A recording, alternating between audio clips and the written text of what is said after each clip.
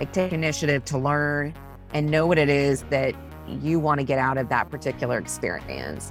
But raise your hand. Don't be shy. When you see an opportunity, go for it. That served me well in my career, and I know that serves other people well today. Leaders don't want people to wait and hesitate. They want you to self-identify that this is an area where you can have an impact, or where you can grow, or where you want to try something new. And so take initiative and raise your hand, say, I want to do that. I want to try that. Christine McHugh is an executive coach, consultant, and former vice president of customer service and operation services for Starbucks. Christine first started working as a barista at a very young age, slinging espresso at the local coffee chain, a modest 37-store operation that we now know as the household Starbucks.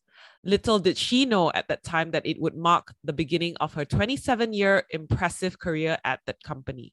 Her book, From Barista to the Boardroom, Lessons About Life and Leadership from a Career in Coffee, was published and released in June 2021, and it's part autobiography and part business memoir on her personal account of her non-traditional path up the corporate ladder and moments of triumph with a dose of vulnerability and an extra shot of motivation. Christine left Starbucks in 2017, but certainly did not rest on her laurels. You are in for a treat with this one, trust us. Just sit back, grab a cuppa, preferably Starbucks, and enjoy. Hi, this is Janice. And I'm Sarah N. And we're your hosts for Explore This, a podcast for the modern-day working professional. Each week, we explore actionable insights on how you can thrive personally and professionally. Welcome, Christine, to the Explore This podcast, and thank you so much for dialing in from Seattle to have this chat with us today. Good morning, Sarah and Janice. I'm thrilled to be here and look forward to the conversation with you both.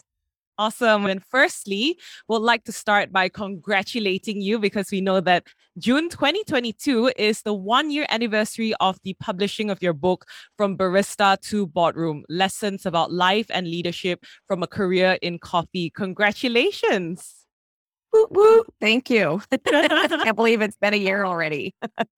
Well, I'm sure it must have been an incredible milestone for yourself. And let's kick off this conversation where you can share what was the inspiration behind writing this book? You know, I never had a vision that I would write a book, and I certainly never considered myself a writer. I grew up in my career in corporate America, so I was super accustomed to, writing emails and presentations and things like that.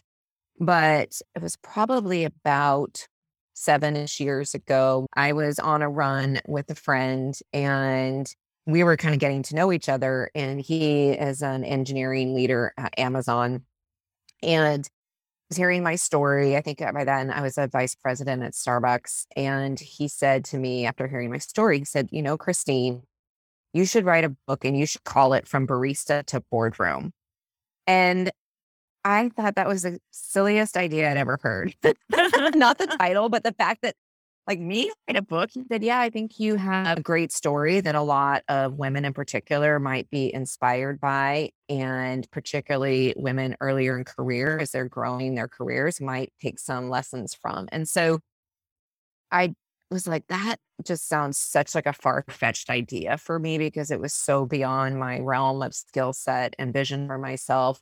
But the idea stuck, and every few months on a run, he would needle me about it and ask me questions about it.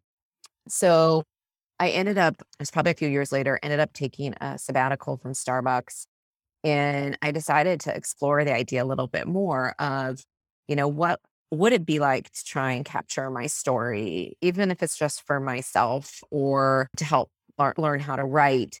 And so I started just capturing stories and writing outlines and writing on LinkedIn with no particular goal in mind, no particular vision of a book.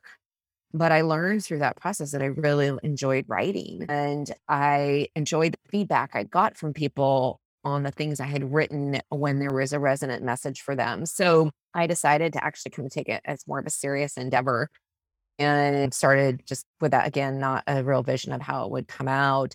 Just started spending more time capturing stories that I felt had a big impact on my career. So yeah, that's how it started. It's my, running friend Subbu Sundaresan. He's actually from India. And he just suggested that I should give it a go. And it seemed like a pretty aggressive and challenging development project. And it was. So that's kind of the long story. There's a lot of little, obviously, learnings along the way, but that's really how it started. And it still shocks me that it ended up in this like published form. Now my bookcase behind me, and you can find it on Amazon, because I kind of rubbed my eyes that it actually happened. So that's, hopefully that answered your question, but that's really how it started and kind of ended up, taking the shape that it did.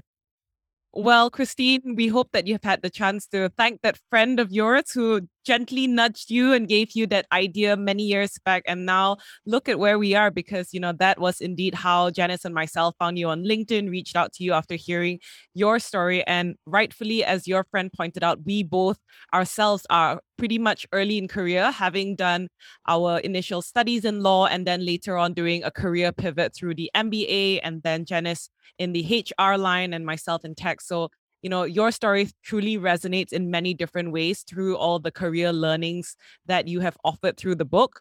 And so, without giving any spoilers, what are 3 key themes that you can share with our listeners that people can expect when they purchase your book? There's so many stories that are both personal and professional, because I really believe that, our lives are intertwined. They're not distinct from one another. And I do think when you are in a corporate or business environment, you sometimes trying to figure out how to show up, bring your life into it. And we certainly sometimes try it, and we bring our work life into our home life.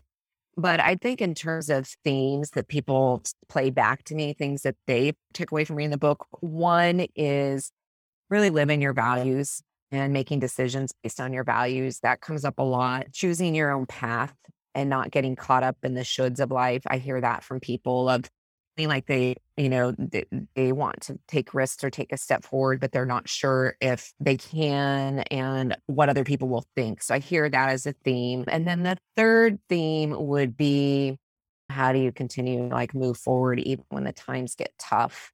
And what do you lean on? And where do you go? And who do you go to? So I'd say those are three themes that come to mind without having any spoilers. Thanks for sharing these with us, Christine. And indeed, I think these are themes that stood out and gave us a lot of food for thought, especially on the note of choosing your own path. And I think it's definitely reflected in your life path. You've been through quite a lot, and we're going to deep dive as we go along this conversation. On that note of persevering through life, on the specific key theme that you highlighted, we want to go back in memory lane a little bit with you, because we believe that you actually got your own crash course in customer service from a very, very young age. What was your experience like honing that customer service muscle before you entered the world of Starbucks? Yeah, so I entered the world of Starbucks when I was 19. So I didn't have a ton of life experience before that. However, I grew up in a very civil servant minded house and home and family, where there was this just propensity to provide service to others, whether it was in the community, whether it was working in my grandparents' gift shop when I was 10, serving retail customers. I worked in a hair salon as a receptionist when I was 16 or 17. I worked in a restaurant when I was 15. So I think all of those, while they weren't deep experiences, really kind of helped me realize how important it is for customers to leave an interaction feeling better than when they came in or when they had that experience. So it's about impact. When I worked at my grandparents' gift shop when I was in, I was like 4th or 5th grade, which is like 10, 11, 12. I just remember how much pride I would take in gift wrapping their items. Like, it wasn't me just ringing up their purchase. Like, that's basic service. It was like the pride I took in gift wrapping their items, knowing that they were going to be taking that to somebody else and having that person be filled with joy. That is what customer service means to me. It means a little going above and beyond and doing things that people don't expect, and having them, leave better or feeling better about their experience and perhaps when they came in, no matter what it was. So I think all of those smaller things, those, early jobs, or being in community activism with my family and trying to make the world a better place, it really lent to kind of who I am as a person, certainly helped create and shaped my character, but led me to be in service at Starbucks And ultimately, at one point, I was the VP of customer service at Starbucks. So it's kind of like that was never again the vision, but it makes sense now that you look back at it. So yeah, very young age. Well, Christine, you certainly started young, exercising those customer centricity and customer service muscles.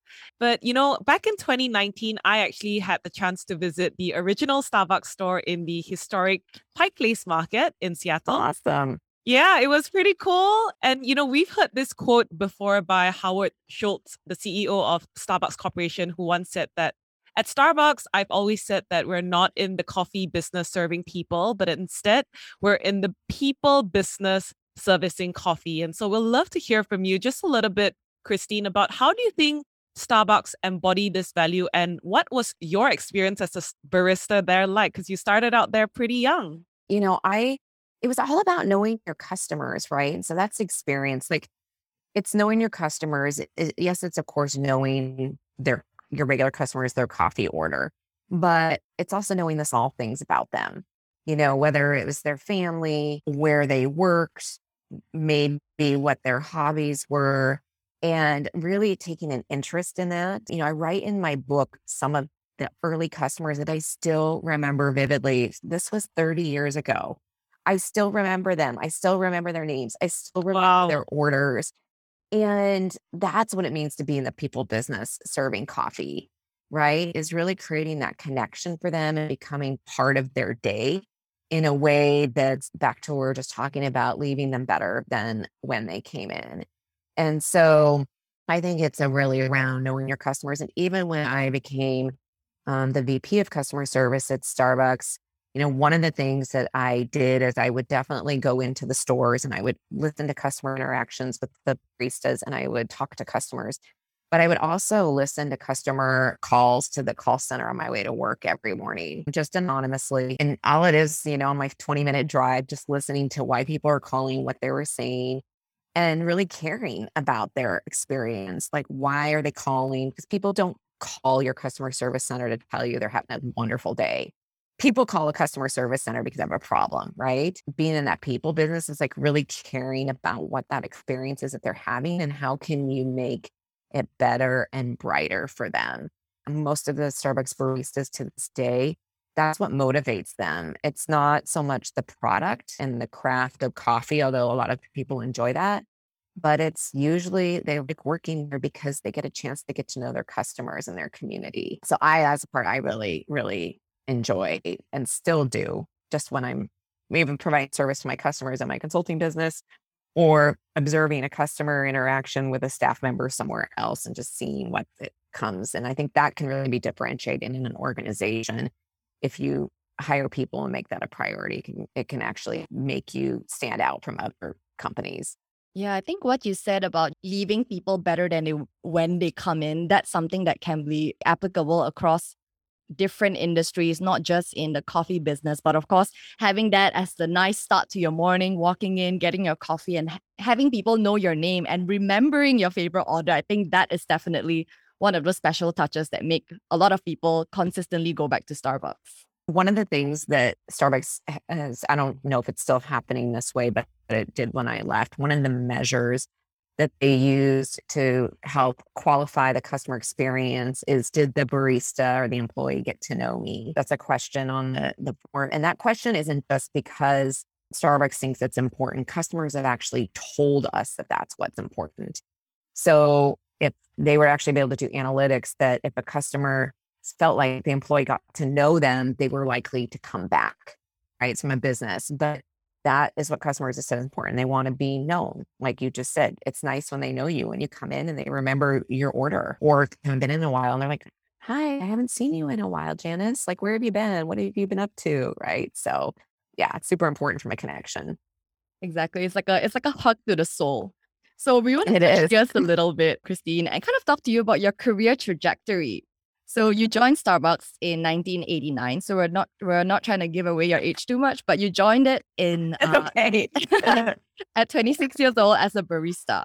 And since then, you've also held a variety of roles after your stint as a barista. It was a career spanning 27 years, including operations, licensed business development, food service sales, office coffee operations, human resources and learning and development as well. I'm hoping I didn't miss out anything. But we'd like to hear from you. What has been the North Star and guiding principles in terms of your career progression as you move from one role to another within the same organization? Yeah, I probably didn't realize it when I was in it, but now that I'm not, I can see what that North Star is. And it's along the lines of what we've been talking about, which is being of service and making people's jobs better, helping customers have better experiences. So anytime I move to a role, the outcome or maybe the impetus for the role and then the outcome was to actually create a better experience for somebody. So thinking about it when I was in sales, which I never envisioned myself as a salesperson. I'm not like super extroverted and like a schmoozer. That's just not me, but I do care about people. And so when I moved into sales, it was how do I actually have my customers feel like they're getting the best service possible? And then I'm really vested in helping their business, right? That's that caring piece of being of service. When I was in learning and development, which is a completely different function, I was like, how do I help provide the tools and the knowledge and develop the skills for employees or managers or leaders to be able to do their jobs better so that they can grow in the organization? So that's like in service of. And then certainly in operations, with the last 7-ish years in my career at Starbucks, it was all around how do I make the jobs easier for the store partners, that's what Starbucks calls them, the baristas, to do their jobs. And then how do I help bring joy to the experience and connection between the customer and the barista? So all in all, like while a lot of distinct functional roles I've had, but that looking back, that North Star is being of service to help people have a better experience and or to realize their potential and feel like that they're growing. So I'm glad you asked that question because again, without kind of stepping back and looking at it, I wouldn't say that was a conscious decision always in the moment, but that was what really became the outcome of that and why I took an opportunity in that particular area. I think the other thing I'll just mention briefly is you mentioned a lot of different roles and functions I've had. One of the things that I was a real big believer in earlier in my career, especially actually my whole career, but definitely earlier, was doing a lot of lateral moves because I really was looking to gain breadth of experience so that I could then therefore have a potential broader role or a bigger scope at some point, but having had more experiences under my belt versus just a lateral move. So it might look strange on paper that I started in operations. I went into training and development in HR. Then I went into sales. And then from sales, I went back into training. And from training, I went into operations. But all of those things, I think, contributed to me being a stronger leader and service provider because I had a bunch of lateral moves and got to put myself in the shoes of a lot of different roles. I just wanted to mention that because as you were sharing the different functions I worked in, I could picture myself going, sideways, maybe down once. So, but all to, expand my career and my knowledge and skills and impact ultimately. Well, Christine, as they say, a career is never just a ladder. It's always a jungle gym. So it was certainly obvious in your career choices and moves as well. And we'll speak about that in a question later on. But, we're sure that you've had many incredible stories about, your entire 27 illustrious years in Starbucks. And not to make you cherry pick on any, but if you could, please share with our audience about a defining or memorable crisis or a failure or even a turnaround that you've led during your tenure in Starbucks that you're proud of. Yeah, there's one that's actually in my book, but I think it's a story that will still stand out. So I want to share it because of it. It is when Howard Schultz came back to Starbucks as CEO in 2008. And the company's stock price was at the lowest it had ever been. I believe it was around $8 a share. And there had been exponential growth in the company, but there was lost sight and focus on the culture and values and the things that make Starbucks special and distinct. So Howard came back as CEO. And one of the very first things he focused on was training. And at that time, employee training. And at that time, I was the director of training for the US operations. So I was in the hot seat. And he would be seen walking around the building with training manuals in his hand, wanting to know how the quality standards that were in the trainings were changed, why they were changed. He wanted to know how baristas were being trained. He was getting a lot of emails from baristas and managers regarding training and what had happened to training and how they felt like deteriorated. And it was, while I was newer in role, it was now my responsibility. So even if I hadn't created and contributed to what got this to this place, but I was now responsible, and it didn't matter that my predecessor was no longer here. It was my job now. And there was this sense of like, we have to save the company, right? If not, there could be no Starbucks. I mean, that it was that much of a crisis from a business situation, and it was all hands on deck. And so I had gotten my team together and we were doing a lot of brainstorming and ideation. I'm like, how do we kind of get back to the company's core values as it relates to training? What do we need? What do we recommend? How do we reinstill quality? How do we re-engage the customer employee connection? I mean, it wasn't even about our jobs being on the line. It was like the company may not be here. And so my team came up with this recommendation to do a retraining of all 100,000 baristas on coffee quality and customer experience. We presented that to Howard with the idea that we should close all of the stores and do the training all at one time. I mean, that's how critical it was. This wasn't like this can take a year. This was like going to be done now. And he bought off on the idea. And so we had 6 weeks to create the training and figure out how to roll it out and close all the stores. And I learned a ton about courageous leadership, taking risks, making big decisions, and really having a great team and getting out of their way and letting them do their best work. And that was the biggest lesson for me. But that was definitely a defining, a memorable, crisis or turnaround situation, because we hadn't done that. Who knows where the company would be today. And it grew me as a leader, as a much more confident leader too. So anyway, there's a chapter in my book where I go into that initiative. Super proud of it, but it was stressful. I mean, it was a lot of late nights, not a lot of sleep, a lot of working on the weekends, because it wasn't just about getting the work done. It was a real test for me on how I showed up as a leader during this time with unwavering confidence. There are others, but that's the one that's definitely the standout for me. For sure. I think this was something that I also read about on some blogs as well. I think you've written about it before. And even just hearing about how, 100,000 Starbucks having to close in a day and get the training done, it sounds like ops management, leadership management, crisis management, all in one. We knew what happened and there was a success story at the end of it. But what was the internal monologue that you had to kind of tell yourself in order to prepare yourself for that moment?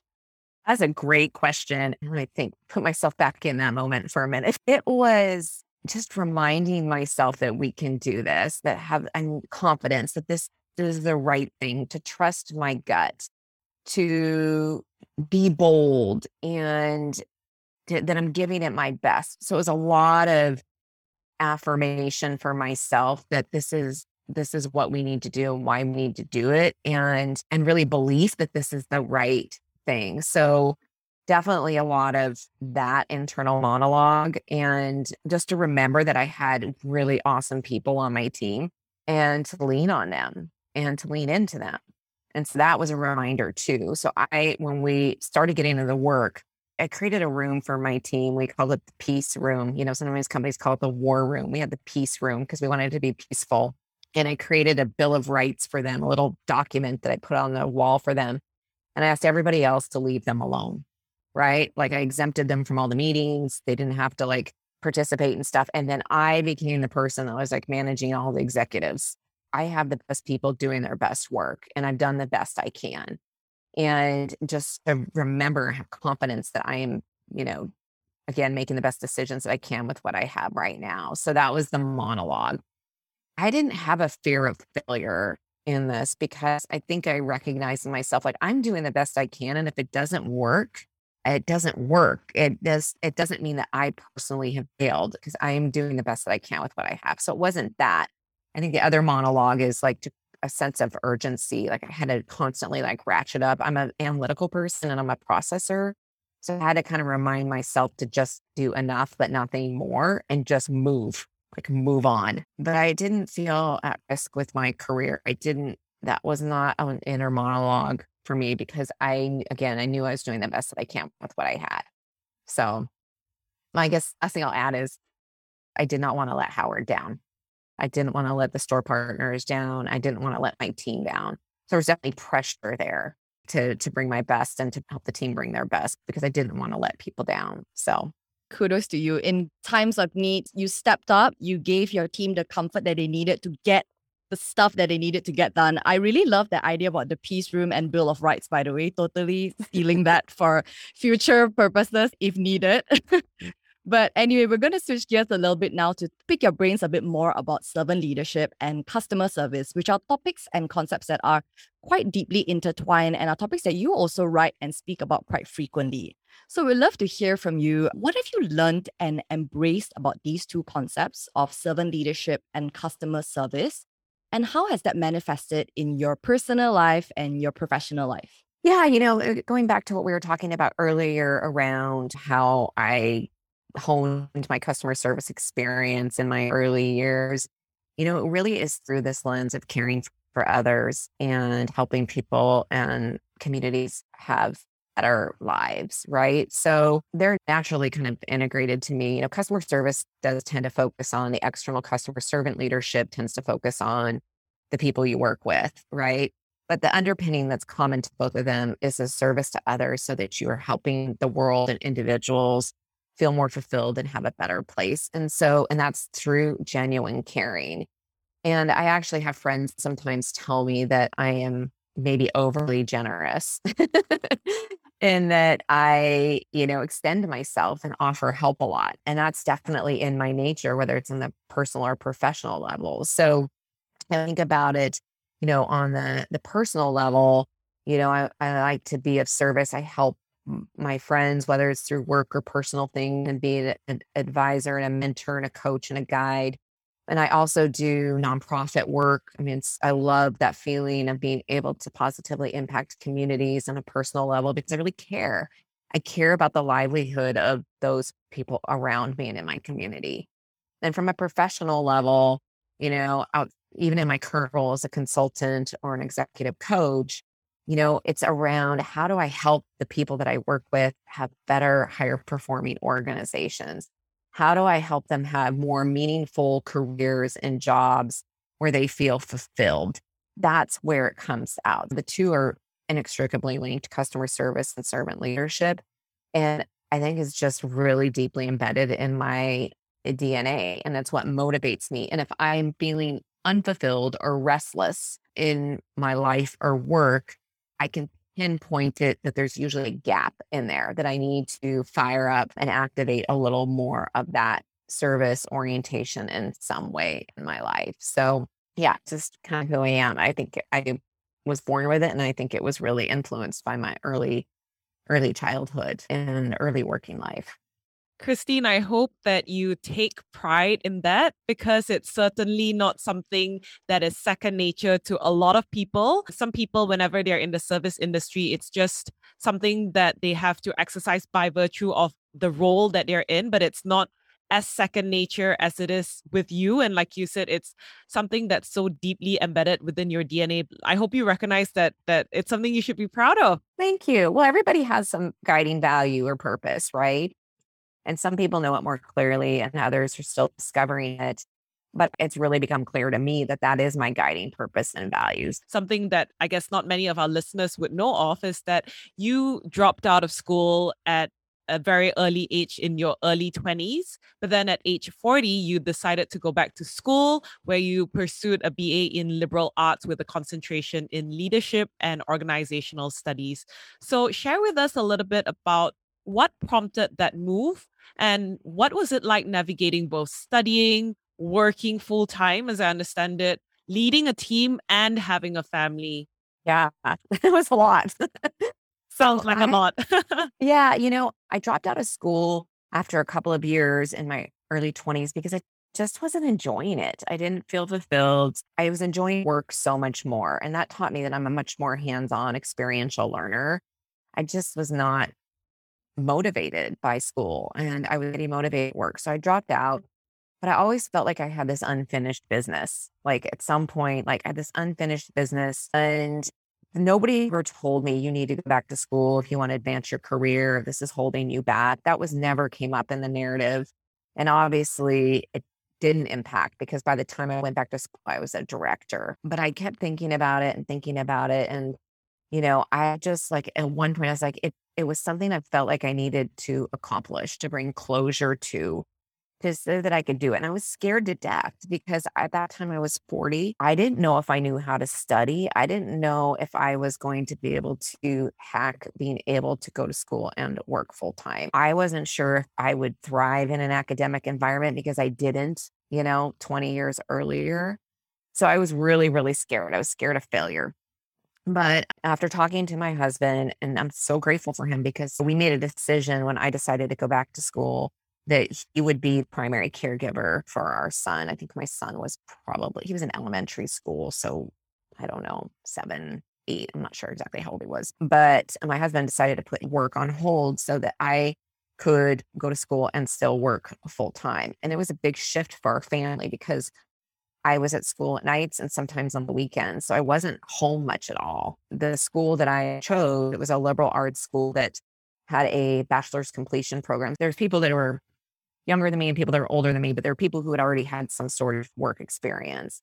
And all of a sudden, my network grew and my community grew. And I was surrounded with people that were really diverse from my work life because it had people who were in social services and healthcare and independent business owners and people in the arts, very different from being in corporate America.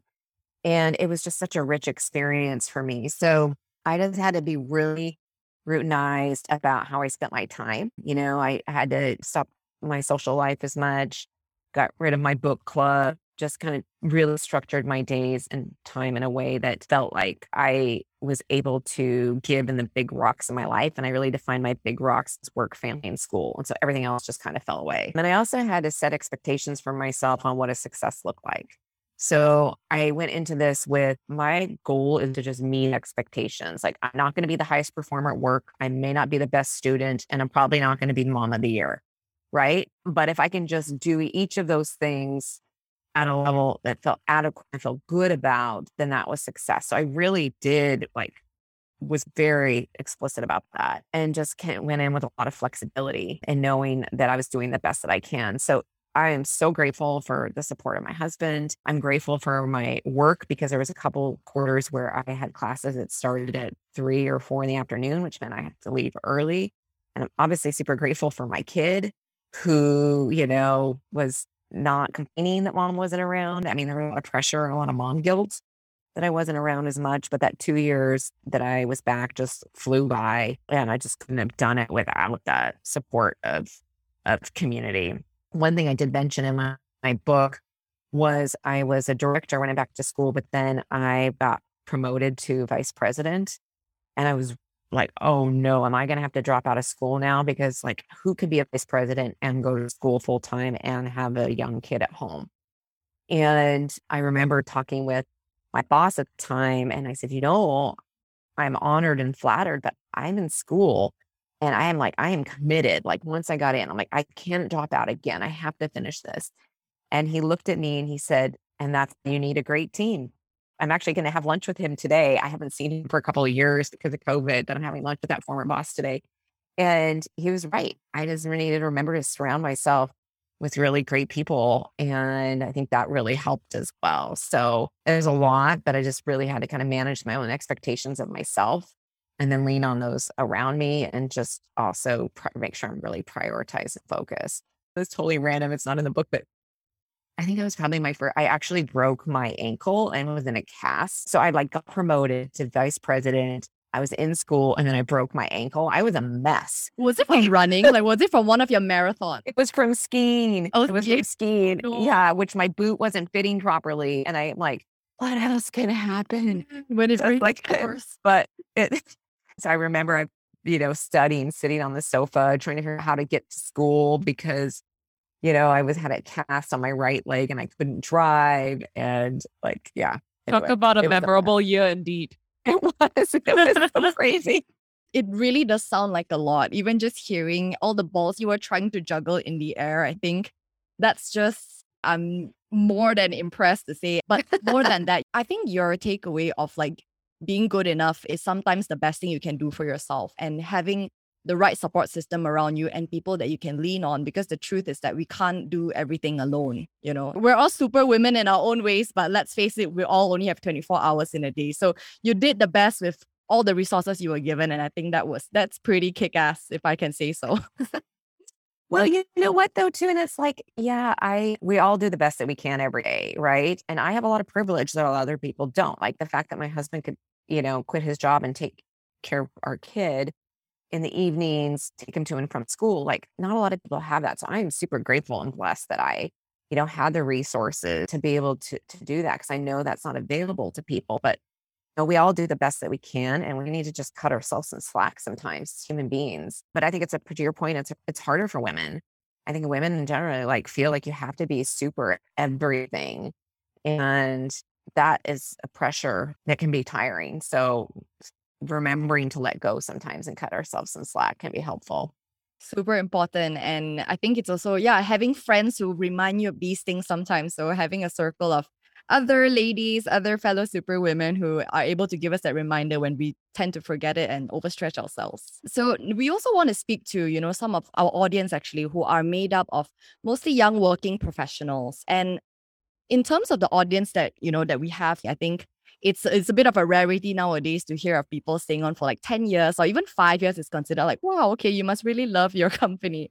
So in other words, loyalty is maybe very rare and quite precious in this day and age as compared to as before. So Christine, we'd love to pick your minds and to get some wisdom from you in terms of the one actionable advice that you can offer to our listeners that has translated from your lessons learned, your rich experience in these 27 years, that they can also apply in their lives, where in this current modern times now where people are hopping across different careers, moving externally. What is one actionable advice that they can take away and apply in their lives when they think about their own careers?